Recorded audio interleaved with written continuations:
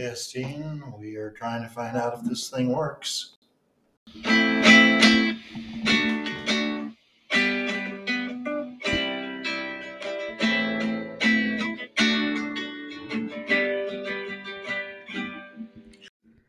Hello, I'm Shannon Christensen, and I'm here with my parents, Max and Pat Haderlie.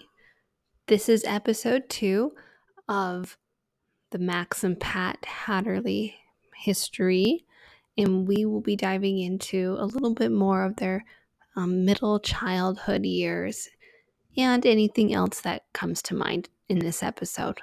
So let's get started.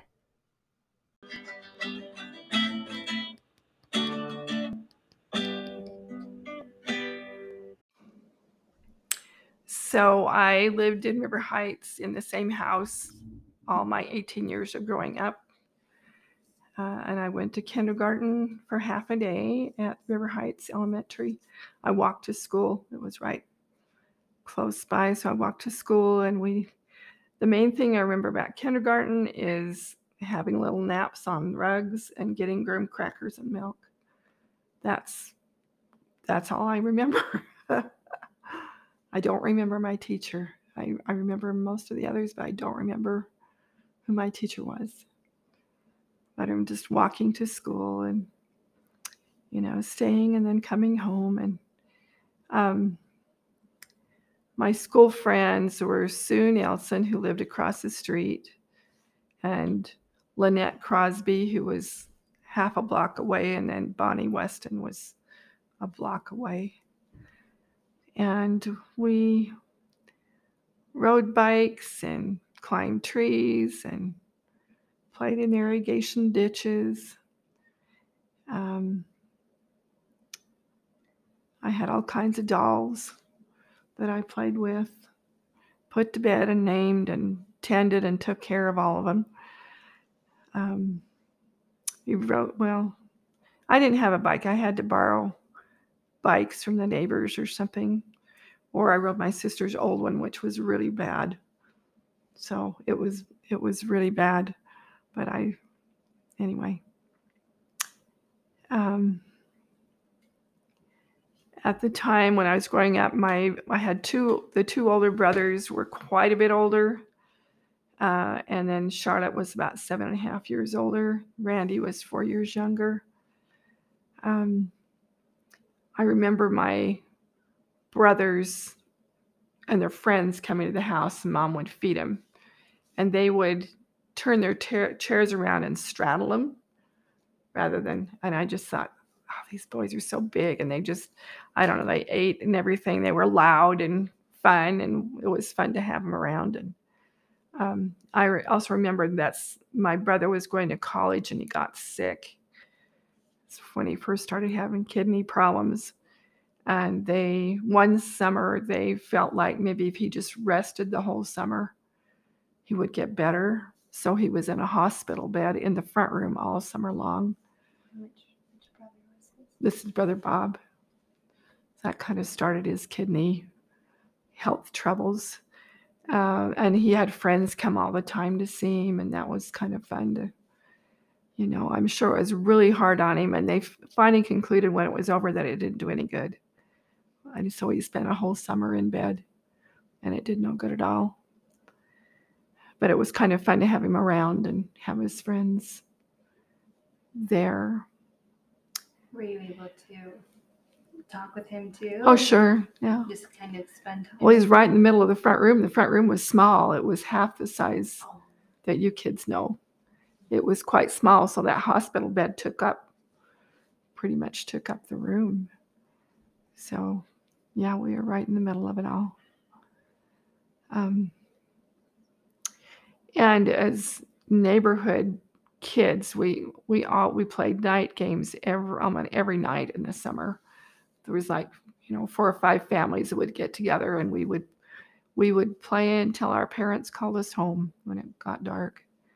Just had such a good time. And we played No Bears Are Out Tonight, and there's another one about a bear. I can't think of it. And we played Annie I Over. We played hide and go seek. we just did all kinds of games as a big group. Very much interacted with the families in the neighborhood all the time. Would Uncle Randy be a part Yeah. of that group? Yeah, he was too. There were boys his age in that group. So yeah, he would. And how would you said your mom called you home for dinner. Tell us about that.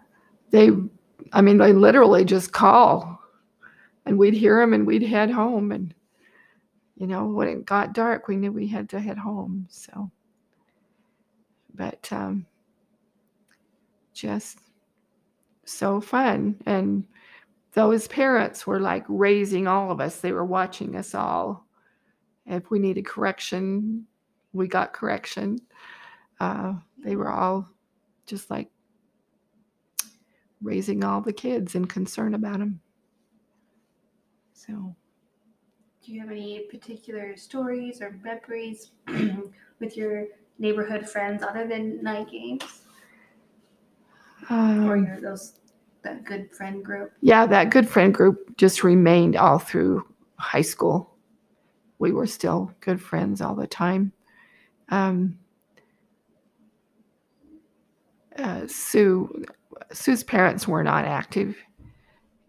So later as a teenager, she became inactive. But I would go with Bonnie and Lynette to activities and young women's and all that kind of thing. Girls camp. And did your parents go to church with you? No, not maybe a couple times a year.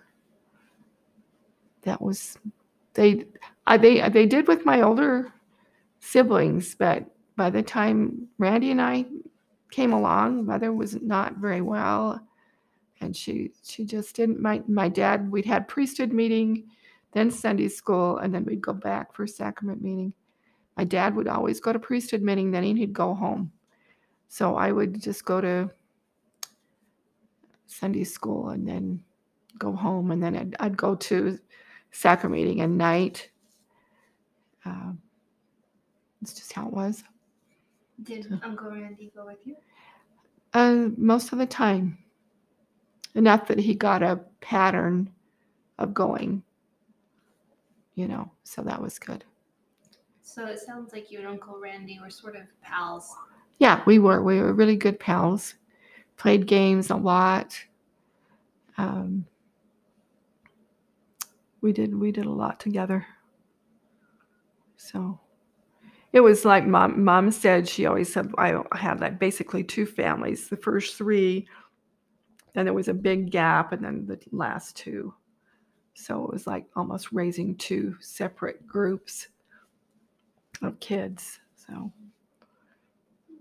what sort of things would you and Uncle Randy do? You said play games. Yeah, we'd just be in the backyard and play in the barn a lot. I forgot the barn was a huge part of my childhood. We'd have neighborhood clubs in the barn. We had a big rope swing that there was a loft that was like maybe 12 or more feet off the ground, and we'd get on that rope swing and swing clear across the barn, and we'd go up the little rickety ladder and go down the tree to get down and jump off the roof. We just had a grand time. There was an outhouse as well, 2-seater. And my dad had cows. He had 3 or 4 cows when Bill went on his mission. That's how he helped him pay for his mission, was by selling the milk from those cows. And I remember one of them was a Jersey, and she had the most beautiful calf, and we named it Bambi. Just a beautiful brown calf with great big long eyelashes, and I just thought he was adorable. We always had way too many outside cats all the time. Just, 17 or 18 cats. Just a lot of cats that would just run around.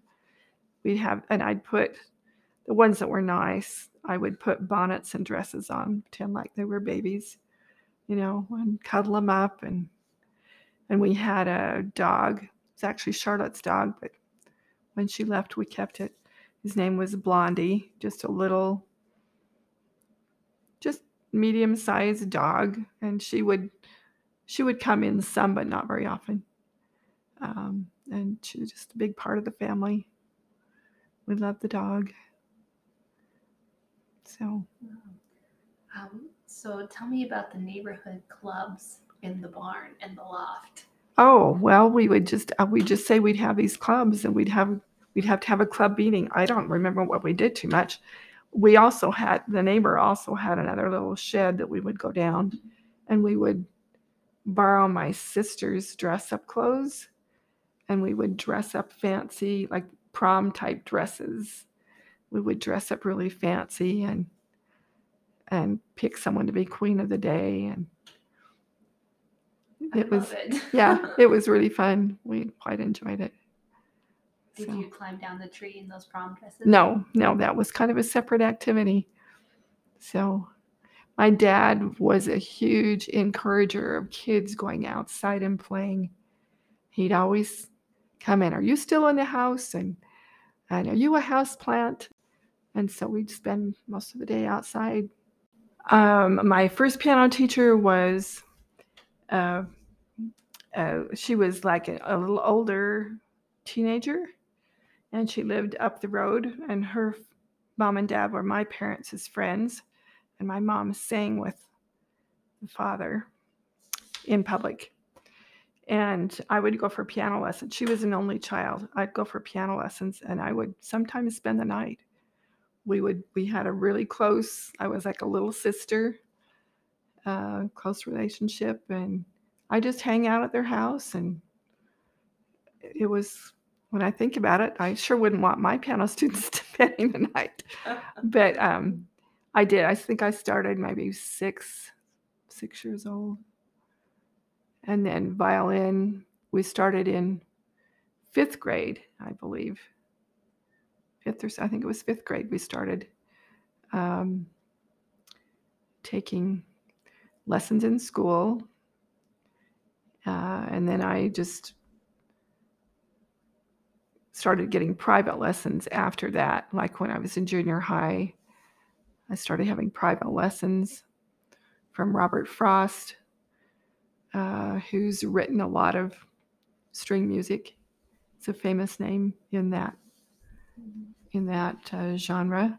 Anyway, and then I got taught, or Mrs. Miller taught me junior high through college, and Dad knows her really well.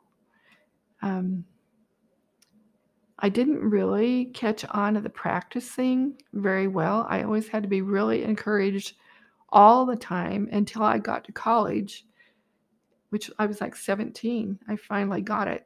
But I would have breaks between classes, like an hour, hour and a half or something. So I would go in the practice room and practice. So when I was practicing like 2 hours a day, I made a huge amount of progress. And as a freshman, I ended up so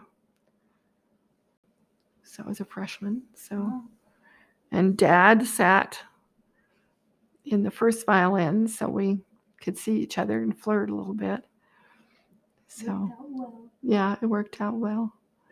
I remember, and Dad probably remembers what he was doing at this time too, but the day President Kennedy was killed, our teacher was also the principal. He was a man, and Ray Pulsifer was his name. Anyway, he came. We had the only TV in the school, in our room, and he came striding in and said, "The president's been shot." And we just, yeah, sure, we thought he was joking, but he turned it on, and they had all the pictures of when he was shot and what happened, and it was such a sober time. Just like you could hear a pin drop. Everybody was so sad. It was just really devastating to the country. And then, of course, he died not too long after. It was really, I just remember clearly what a sobering, sad thing it was when he was shot. And to be at school to find out. Yeah, that was, and to see it on TV, I mean, replayed, which nowadays you don't think anything of it. At the time, it was like on the news. This is real life. This is really happening. It was scary. We didn't know, it was kind of a scary time, that transition to President Johnson and what would happen. And the Cold War was on. Would someone take advantage of our weak position at that time? That was a scary thing. So can't think of anything else. Did you said the Cold War is on? Yeah. I've heard other people say things like we did drills or things like that. Yeah, I think we'd go under our desk or something. Do you remember that, Maxie? I think we did have some drills. Some people built fallout shelters, they call them. We never did. But it was, we were concerned about the Russians, as we are again. I don't know what their problem is, but yeah, it was, and it's kind of where the film James Bond came into play when the Cold War was on. Also, I do remember the Beatles. I was in 6th grade when they came out. I just thought they were just amazing. I loved them. Just thought they were so cute with their little bowl haircuts, and I just thought they were really fun, and I liked their music, and that was a big deal too. Were there any songs you liked? Yesterday, I really liked. I liked the more musical, or they had a tune to them rather than their flashy rock and roll ones. But I liked Yesterday. I can't think of what other ones I liked, but New Era, that was something. Penny Lane, oh yeah. Yes, I did like that one. Well, we had a particular tree up our road, that lane, if you kids remember, that used to be empty, and now it's got houses and schools and all that, but it was completely empty. There was a mulberry tree up there, a huge tree, had several big, like, low limbs, and my friend and I had houses. She had one house in the tree, and I had the other side, and we just play like this is our house. But then on my own, oftentimes I would just take a book and go crawl up in my house. And I don't think it was by a field. I didn't ever ask anyone. I just climbed that tree, and it was like the edge of the road. So it was kind of my special tree. There was also a big log. I mean, huge, thick, 3 or 4 thick log on the side of the road. And oftentimes Mom would give us a little treat in a sack and just say, go walk up to the log. And so we'd go up there to the log and sit down and have our little treat, and then we'd walk back, and it was just like this fun event. Or we would walk clear around to the cemetery and then back down, make a big loop. That was when we were older. But we would just go over the River Heights, happy as clams, nobody worried about us. It was just a safe time. When you say we, do you mean you and your friends, or you Yeah. walk around? Oftentimes it would be a group of friends, mostly. So, yeah. What kind of books did you like to read? Nancy Drew. That was hands down my favorite. I would walk to the Logan Library for a new Nancy Drew book, and that's quite a long ways. I would, like Saturdays, I would go down and get me a book and then walk back. I didn't really have a bike that worked well enough to ride, so I would just walk.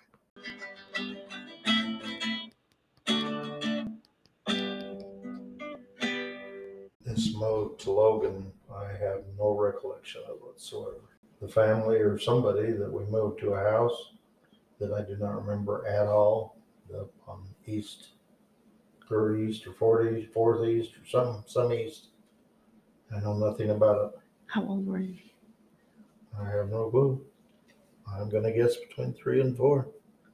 Okay. I don't know.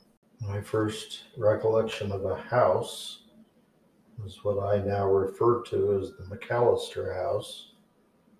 But we didn't refer to it as the McAllister house then because McAllisters didn't come till years later.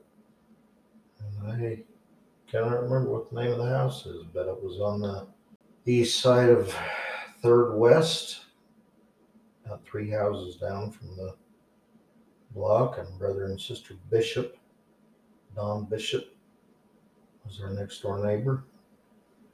And his kids, Kent Bishop and Sue Bishop, which were much older than I, were very good friends with my 2 sisters, Vivian and Vicky.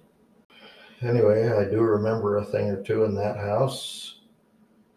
First of all, we had a chestnut tree in the backyard, which I don't know why I remember the chestnut tree. I just can't think what the purpose or the significance of that chestnut tree is, but it had some significance. Well, we're tree huggers, you and I. But there was a couple of other things I remember in that house, and these were rental houses. We were not, my parents weren't buying, they were renting. We had dogs. For some reason or other, my dad thought we kids needed pets, so we had dogs, 1 or 2 at least, and they were German police dogs. Everybody's heard of German shepherds, but these were not German shepherds, they were German police. They looked somewhat similar. I can still see them in my mind's eye. I've never heard of them since then. I don't know one person on the planet that's ever had a German police dog. I don't know if they're even in existence anymore. But their facial features and whatnot were somewhat similar to a German Shepherd. They were a little smaller, kind of darker colored, had more blackness to them, and they weren't quite as big a dog as German Shepherds. But the one thing I do remember is they were considerably more, I can't think of the word. They weren't particularly nice. German Shepherds are kind of famous for being able to be trained dogs for helping people, but not German police dogs, because they were too, what's the word, they verged on being ornery, aggressive, and mean. I just, I don't know, we didn't know it. They came to us as pups, and we thought they were great. The first one ran out in the road and got clobbered, as I remember, which was a sad day, so we got another one. And the actual only other thing I can remember about those dogs, or probably the second one, it had grown up some, and we had a farm. But this one, which is sitting where I think the current Cache County landfill is at this moment. That's where our pig farm was. Did you say pig? Pig. My dad built pig pens, and we had pigs. I thought it was great. But the dogs thought it was great too. And I still remember this dog would jump up over the fence, jump in on top of those pigs that my dad had just fed, so they were pretty much lined up at the trough and eating, and this dog would be running along their backs. And they were used to that. But he really had some bad habits. One of which is, as he was running back and forth sometimes, he would turn around and chomp off their tails. And as I remember, one time the pigs got enough of that, and they turned on the dog. And pigs are nice animals, but they can be the other way. And they went after that dog. He never went back in the pig pen again. Because I guess he got the message somehow, animal to animal, that he wasn't going to leave again if he came in. The other thing I can remember about that house was one Christmas. I actually can remember several Christmases, but no details. can't be too many Christmases. Maybe we only had one or two at the most. At that home. At that home. And that was the house where we were when my parents, I have no clue how they did it, gave us our electric train set, us boys. Us boys was My brothers and I. Who would it have been? Lloyd. Maybe Uncle Brian was he around? He was a baby. It must have been Uncle Lloyd and I. Anyway, this was a Lionel train set, which was the train set back in those days, and it wasn't a junky set. I mean, it had a transformer. I mean, a control. We called it a transformer, and it was nothing but a going around in a circle with an actual real engine. It was a steam locomotive engine style with 2 or 3 cars on the back, and oh my criminy, we absolutely thought we had died and gone to heaven. And it wasn't until years later that I realized that they had to have gone into debt for that. I don't know what it cost. I just can't even fathom in relation to what I knew my parents had money-wise. But the other thing I remember was they were as excited about our excitement as we were. And one other thing my dad had, which I cannot comprehend, was a movie camera. It was a square box, about half the size of that book right there. So probably 4 by 6-ish by a couple inches thick or something. And it had screw bolts on it with steel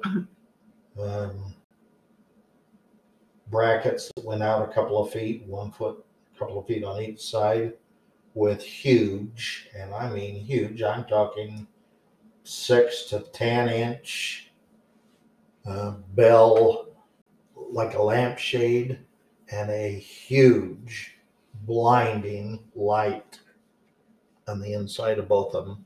That's what it took. Huge light factor to, I mean, it just flabbergasts me now to look at these phones and they can take pictures anywhere, anytime, any darkness, anything, and I just can't comprehend it. So he would turn on these lights and nobody in the room could see a thing. Because it was just like absolutely so ridiculous light. And he would take pictures, and I think we still have some of them that somebody, was it Randy or somebody, put on video. Do we have any of that stuff? Your family does. Somehow they transferred it over. But anyway, he took pictures of all of us during that Christmas, and it was just fabulous. Anyway, someplace shortly we moved across the street and down one house to what was called the Hammond House. And I do not remember much there except that we had an organ. Was it a pump organ? I do not know. I remember my sisters playing it, and even I fiddled on it a little bit. So I can't remember if we were in that house when I started school or not. But I remember going over to the Reading Market, which was just around the corner. It was like Island Market. Mm-hmm. Just a little teeny family grocery store that was probably half or a fourth the size of this house. That's what those grocery stores were back in those days. And Brother Reading, Clarence Reading, was in our ward, and he was just this wonderful guy. And I'd go over there. My mother even sent me over once alone for a 2-quart jug of milk. I remember that. I also remember stealing something from Brother Reading once, probably a candy bar or something, and my mother, when I got home with that and heard the story, I don't know why I was dumb enough to tell her the story, but I did, and we went back over to Brother Reading. That was a scary moment in my life. Very much a teaching moment. Anyway, and I've got to tell you, Right across the street was a 4-year-old girl named Patty Mon. And I unbelievably fell in love with Patty Mon. And by criminy, she fell in love with me. And so I had a girlfriend at 4 years older than 5 or something. And just seeing the sight of her just terrified me. Just girls were so terrifying. Oh, even at 4 years old, they're crying out loud. Anyway, it wasn't too long later, somehow, my parents started looking for a home to buy, and they looked at 2 homes. One was over on Center Street, which I thought was the coolest house, and the other one was the house we bought and spent the rest of our growing up days. And I don't know how much stuff you want me to tell. I mean, I'm talking too much, but Tell about when you started school, how you reacted. well, I don't know what you mean, but Kindergarten. My mother had to take me to kindergarten for 2 or 3 days in a row. I was absolutely terrified. Didn't you go home on occasion? Probably did. It was so terrifying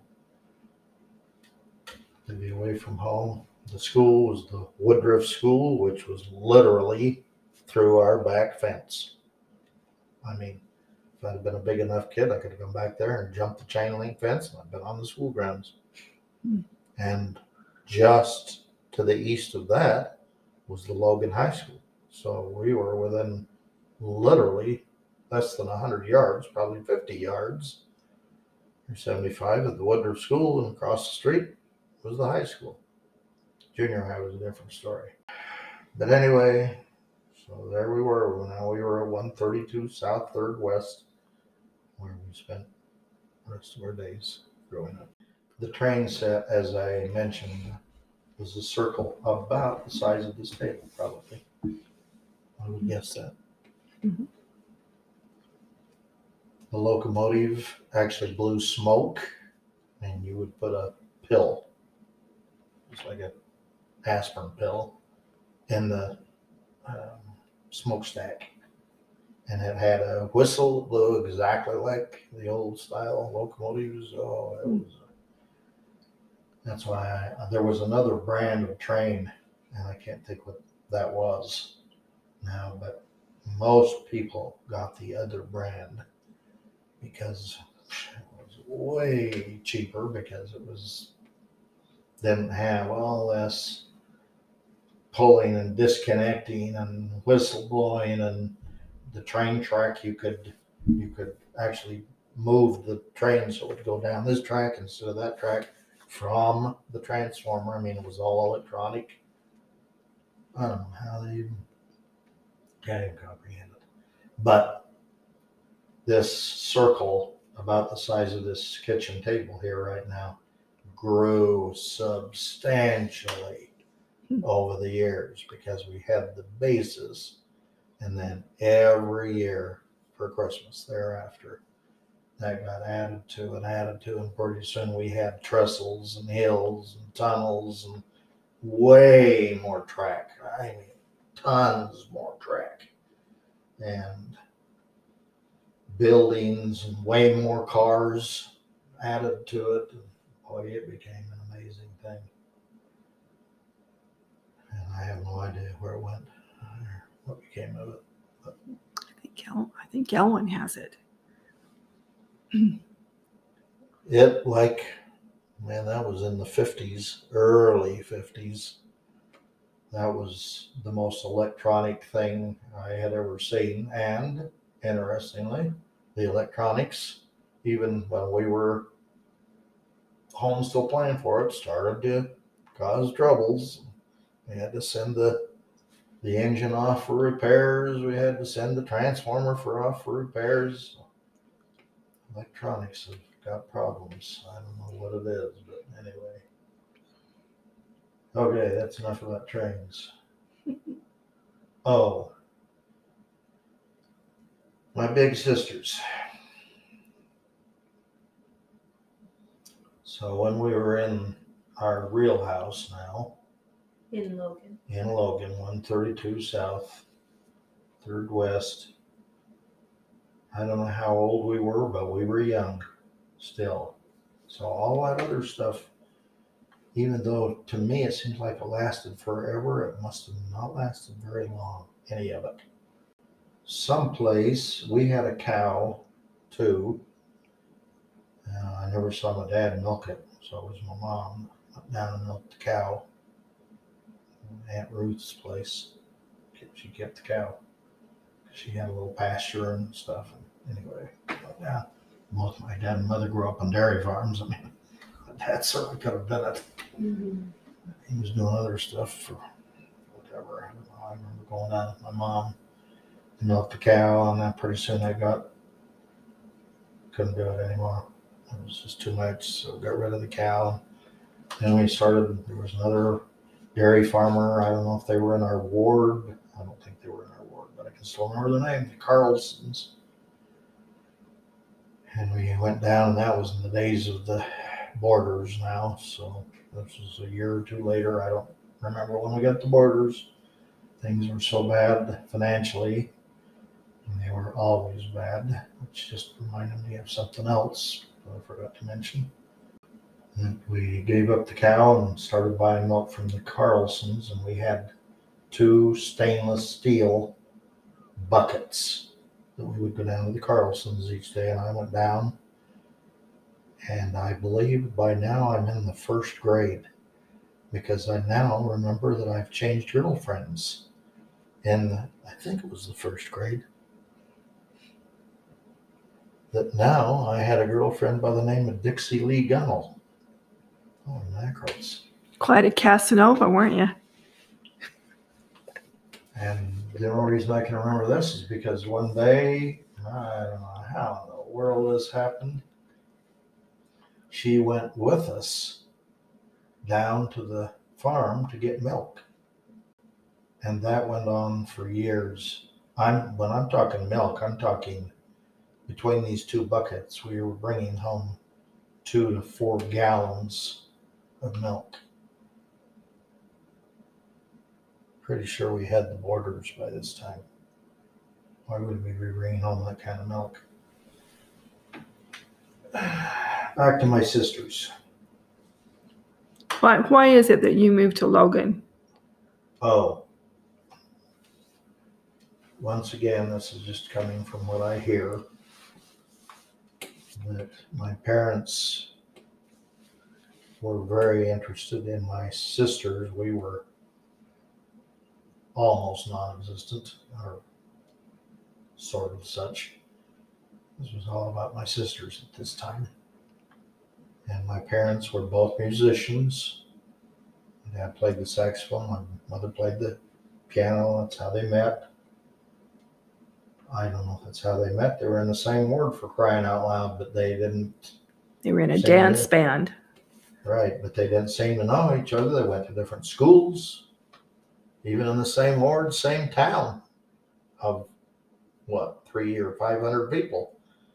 They had Idaho schools, they had Wyoming schools. They didn't know each other, except they formed, they and 2 to 3 or whatever other kids formed this dance band, and my mother was the pianist, my dad was the saxophonist, and they saw each other.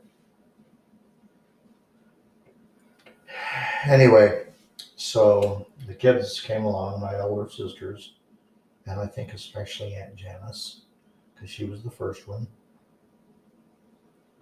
And my parents had much ambition for her grand success. And they were driving to Logan, which, believe me, was no small project back in those days, to take piano lessons. And I don't remember if they started out with Irving Wasserman and were actually driving to Logan to take lessons from him once in a while, or if they got her with him after they moved to Logan. But anyway, to provide better educational opportunities, which I don't understand. I can tell you a little bit about that. So they moved, they were taking lessons from Wasserman, but living in Star Valley, and it just got to be too much. And Aunt Janice's senior year, she lived with a family in Logan, so she could get lessons from Wasserman. Anyway, and she gave her first concert by herself recital at 8 years old. He was an unbelievable pianist, as were all three of my sisters. But anyway, so that's why they moved to Logan finally. Just to give you an idea of the sacrifice there, we can't even comprehend this in today's world. Even I couldn't have comprehended it when my mother was telling me, but in the days when they were doing that, I don't know if they had the 51 Mercury at that moment. How old would have Aunt Janice been in 51? 12? 15, 14? Something. So we may have had it, but it probably came a year or two later. Anyway, this was this marvelous car. And my parents bought this used 51 Mercury. But I think it was the previous vehicle to that, which I do not remember. That my mother said a trip from Star Valley, Freedom, down to Logan, just almost every time you could plan on at least one flat tire. You just didn't make that long trip. That was a long trip. We don't understand it today because, first of all, every single canyon you go through, and there's what, 3 canyons between Logan and Freedom, I think. Every one of them have had massive, extensive road construction, straightening out umpteen hairpin curve. I mean, it's a totally different world. But even now, going through Logan Canyon, going through the south end, which is the only place they went. Tin Cup was closed in the winter every year.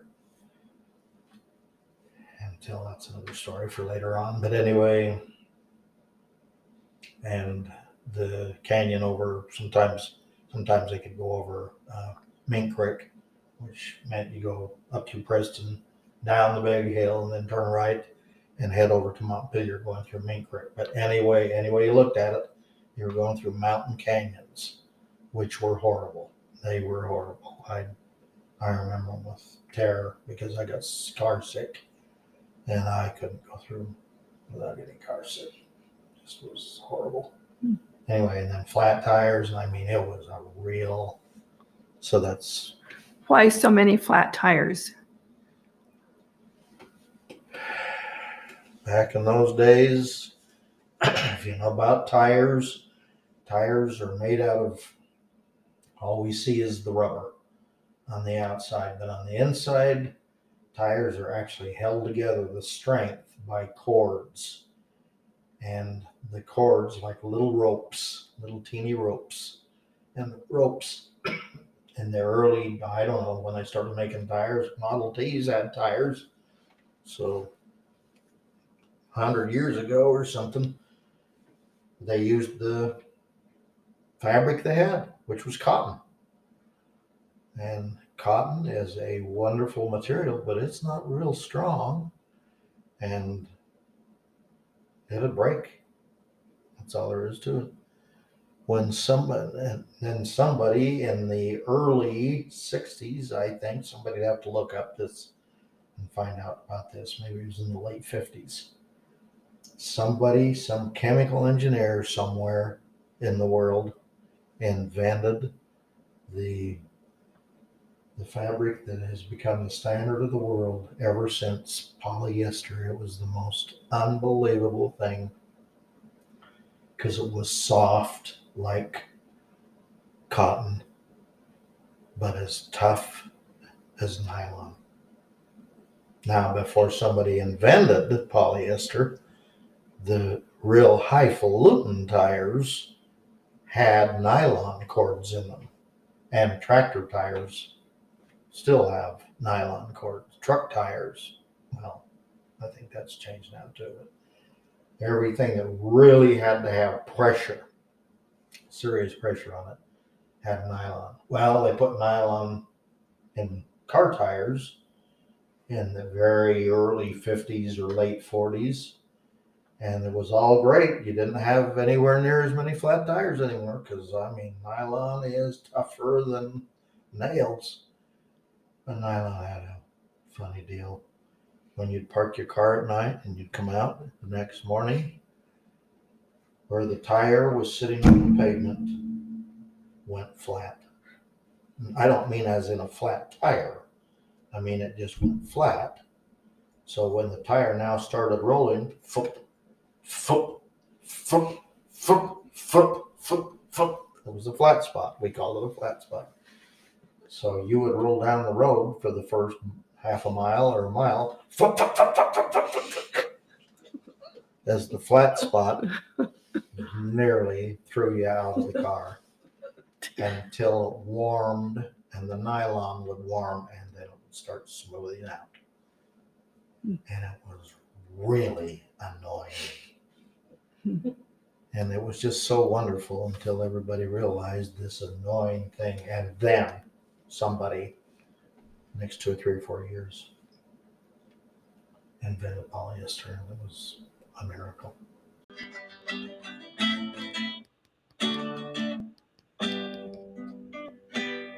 One other thing that I did as a little girl all the time, we had a good-sized shed next to our house, right in the back of our house.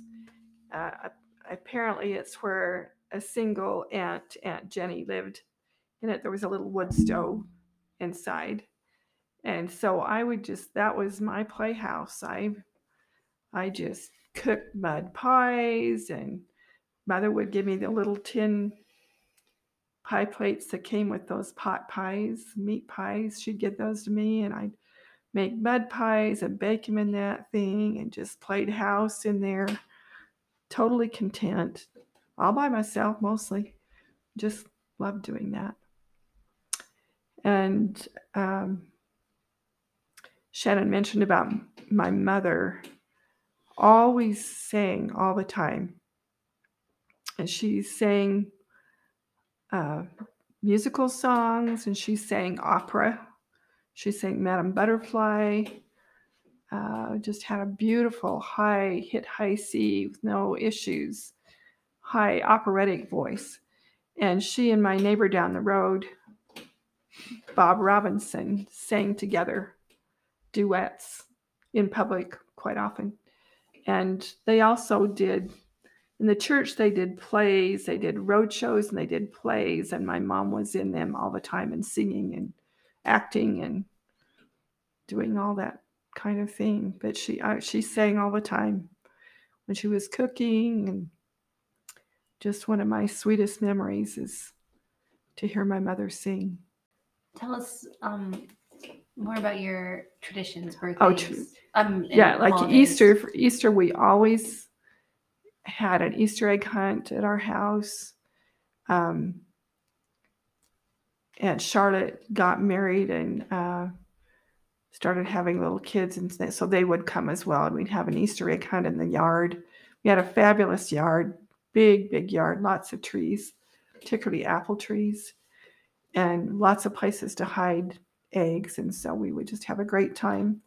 Mom always made cupcakes that had the little green grass and the jelly beans. We used jelly beans then for the eggs. We always had that. And we always had, and she had a little candy that she would steam so it would bend and make a handle for the basket. So it was like a sucker type thing, but it was thin. So we always had potato salad, barbecues. That was like traditional, what we had for Easter.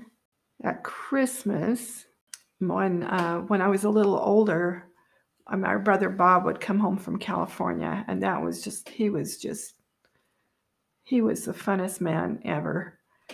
And we would so look forward to him coming. And he would make Mexican food, which we never really had, he would make Mexican food. We thought it was so grand, and he was just fun. And my mom always made homemade candy, several different kinds. She'd make fudge, and she'd made something called pinoche, was a blonde fudge. She made divinity. She would put it down in the basement, and Uncle Randy and I would sneak down. We didn't think she'd miss a few pieces, so we'd sneak down to the basement when nobody was looking and have some of that candy that was for Christmas. Do you think she knew? Oh, yes, I'm sure she knew. I think she made a little extra because she knew she'd had 2 little mice that would go down and eat the candy. And we always had a Christmas Eve party with her sister, Aunt Trudy, that was her twin. And oftentimes the neighbors, the Robinsons, Rita and Bob Robinson, would come as well. And we'd always play Christmas Eve games and have good dinner. And we would always open one gift at Christmas Eve. We'd get to pick one. Any gift? Well, they would kind of steer us towards, so we wouldn't do the big ones, but we could pick something else. One year, Rita Robinson, that was my parents' friends, plus their daughter was my piano teacher. Anyway, one year for Randy and I, she made teddy bears out of an old fur coat that she had. And so they were really fuzzy, dark brown, just darling teddy bears. I just thought I died and gone to heaven. It was so fun. I just loved it. I also remember, this is a little bit off the holidays, but I remember it was for Christmas. I got a brand new quilt that my mom and my grandma had made. And the flannel back, they had extra flannel, so they made me a pair of pajamas that matched my quilt.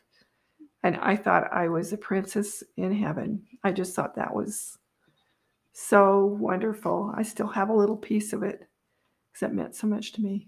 And I look at the piece I have, and I could recognize some of my mom's house dresses and some of the dresses that she made me as a little girl in the pieced quilt. I always got a doll. Always. And if I just can't imagine not getting a doll. I always got a doll. One time I got a wedding doll when she was about 1.5 to 2 feet tall, in a beautiful wedding dress, and her hair was beautiful, and I played with her a lot. I got a Thumbelina doll when I was 5th or 6th grade that had a little knob that you turned, and then she would move like she was a real baby. I just thought that was so wonderful. I remember my mother said it was kind of creepy, but I really liked it. And I slept with her through 7th and 8th grade in bed with me all the time.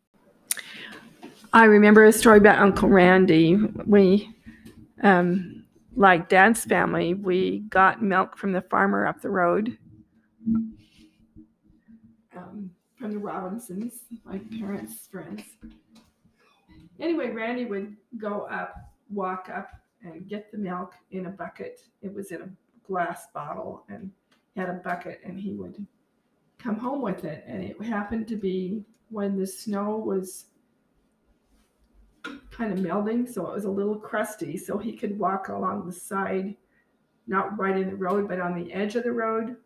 So he got the milk and came home and was walking on this crusty stuff, and it sank, and he sank solid into that. Tried to get out and couldn't. And my mom had sent him, a while ago, and she was getting a little concerned. So she said, Patty, go up the road and see if you can find Randy, see what's going on. So I went up there, and he was absolutely stuck in the snow, and I couldn't get him out. I pulled, I tried, and I couldn't get him out. This kid was just stuck like a pig in a poke. So finally I went home and got my dad, and my dad brought a shovel and went up there and dug Uncle Randy out. So anyway, that was kind of a funny story. Uncle Randy has a little more to it than I remember. You'll have to ask him sometime. But anyway, I just remember it was sort of funny, but I was really concerned as a sister. Here he's stuck and I couldn't get him out. So anyway. And what happened with the milk? I think it spilled. I think it got spilled and we had to go get more or something.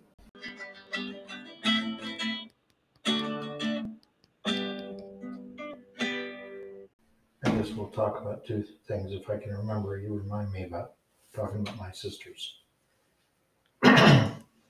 But let's keep talking about tires for a minute. Just a minute. My Uncle Lyman, so that's my father's second sister, Aunt Bella. Her husband, Uncle Lyman, lived in Smithfield, and he owned a tire store. And so I've never forgotten the day that now we had, okay, this is about tires, but this isn't about my early life either. This is now mid or early 60s. My dad now owned the 64 Mercury. That's a whole different subject and story. But back to the tires, he came home with a new set of tires on that car from Uncle Lyman. And I don't know why in the world I cared less about tires, but they were so cool. It wasn't even funny. I remember my dad driving up the driveway. I can still see that little bump in their driveway. And those tires just, oh my word, they just thrilled me. They did to me what the dolls did to my wife that I didn't even know who existed at that moment. But they were still what we called back in those days bias ply tires. They did now have polyester cords in them. So they weren't going flat. Hardly ever. I didn't ever see very many flat tires. I sure saw plenty when we went to the farm, but didn't see very many in that interim period. But in today's world, nobody even knows about those tires because another tire engineer, sometime not very long after that, came up with another method of taking that polyester and whatever other cord, and they also started adding steel belts inside of the polyester to even give more strength to everything. And they called them steel belted. That's what they called them. That was a big deal. Oh my word. But anyway, some tire engineer changed them, changed the way they attached the cords, the polyester and the steel, from biased ply to what we now term, and nobody even knows anything else, as radials. You go downtown now, you don't specify, well, I want a bias ply tire or I want a radial. I don't even know if they make bias ply tires anymore. Nobody in their right mind would buy one. Okay, that's all I'm going to say about tires right now. That's enough. Back to early when we were in our new house on 132, somehow the upstairs was not available. I don't know if it's because we had boarders. I don't know when we got boarders. I think it was because of boarders. But anyway, and the back room, which a little later on, not too much, became a bedroom for Uncle Lloyd and I. But previous to that, we were a fairly cramped family because we had 2 bedrooms and 7 kids. And we were all there. Aunt Janice was just about not there, but she was still there. So the 3 girls, I take that back. We only had 6 kids. Uncle Owen wasn't there yet. So us 3 boys just got stuck in corners or wherever we could get stuck anywhere, and there was several different varieties of stuckness. The one I remember, and I can't remember where my brothers were. I don't know what was going on with them. They're going to have their own stories that'll probably refute what I'm saying. But anyway, I do remember at one period of time sleeping with my sisters, and specifically Aunt Vivian. I can't remember the others,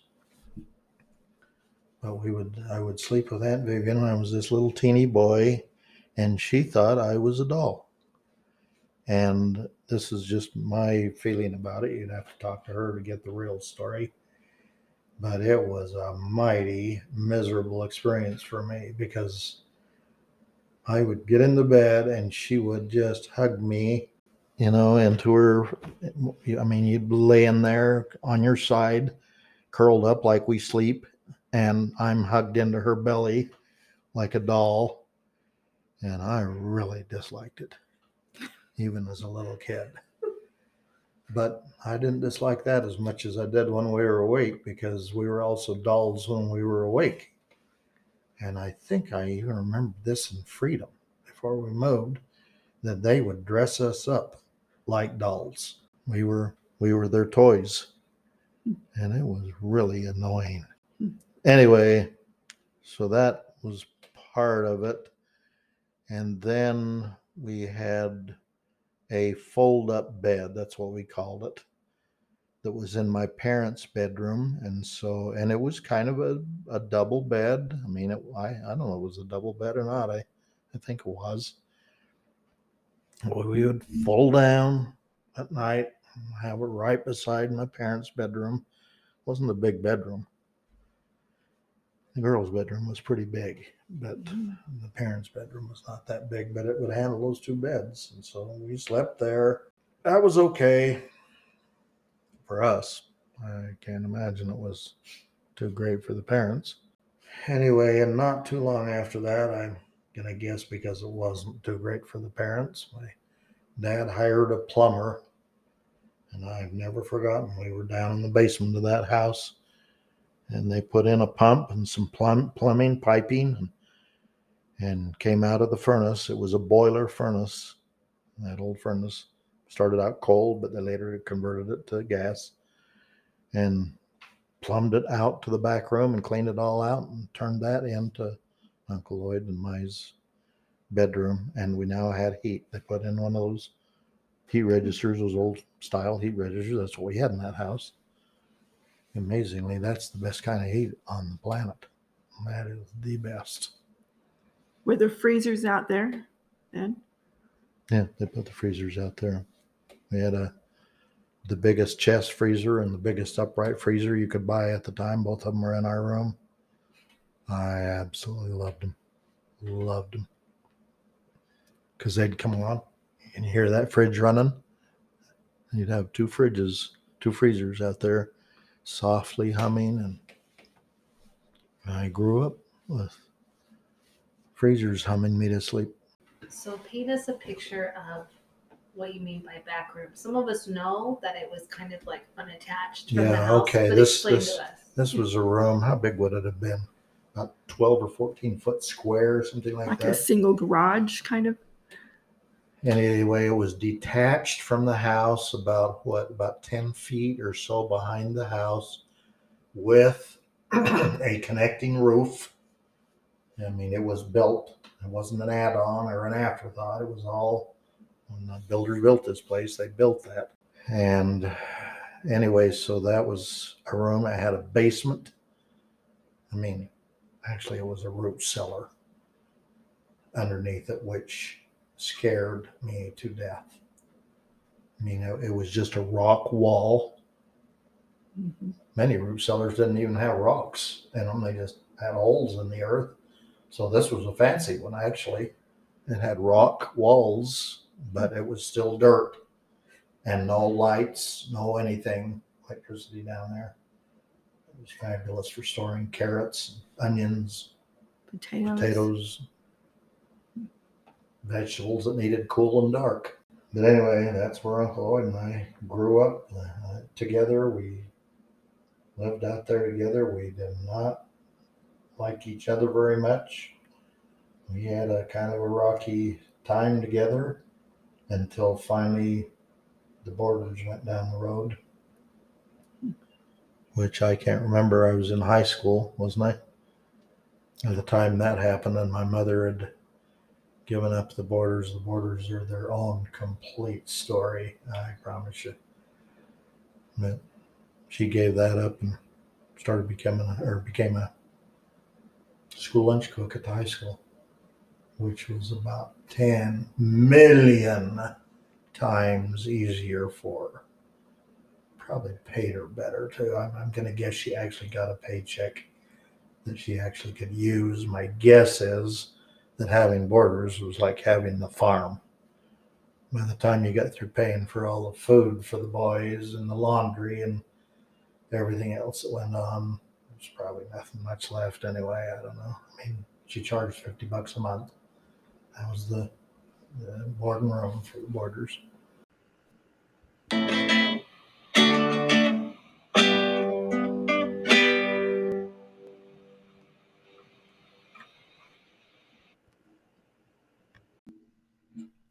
Thank you so much, both of you, for sharing these stories from your childhood and life today. They were funny, they were poignant, they were heartfelt. I really appreciate you letting us all into this part of your life, and I'm excited to hear more next time. See ya.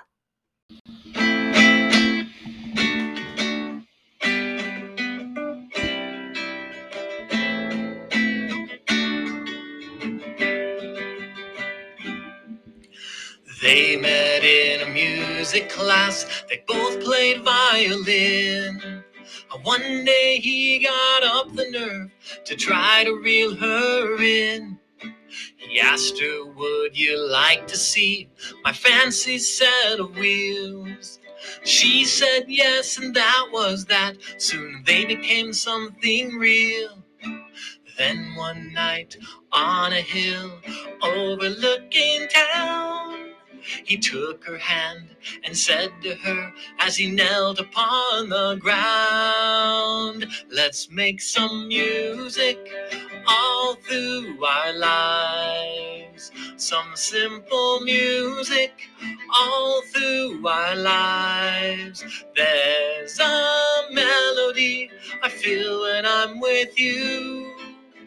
So let's join together forever. And she smiled and said, yes, let's make some music all through our lives. Some simple music all through our lives. There's a harmony I feel when I'm with you. So let's join together forever, no matter what we do.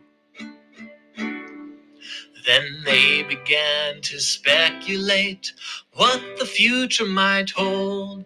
They said, maybe we'll have a lot of kids and raise them somewhere cold. Maybe they'll learn piano and we'll live on a farm. And we'll try to teach them right from wrong and keep them safe from harm. And maybe we'll have our share of trials, but maybe it'll all work out. Maybe we'll live in a few good small towns as we learn what life's about. And maybe we'll make music all through our lives. Some simple music all through our lives. There's a melody I feel when I'm with you.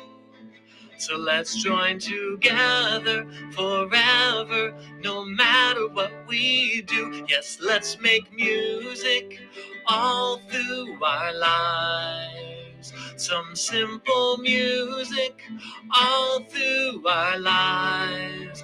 There's a harmony I feel when I'm with you. So let's join together forever, no matter what we do. The music of love, the music of hope, of faith and joy.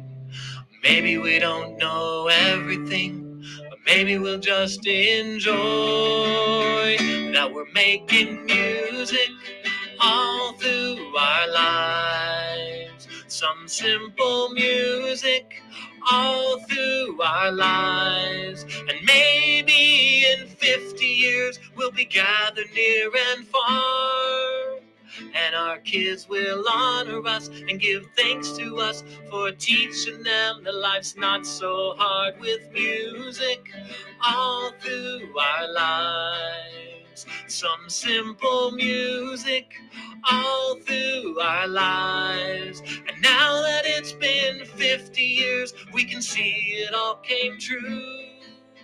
So glad I feel this melody and harmony whenever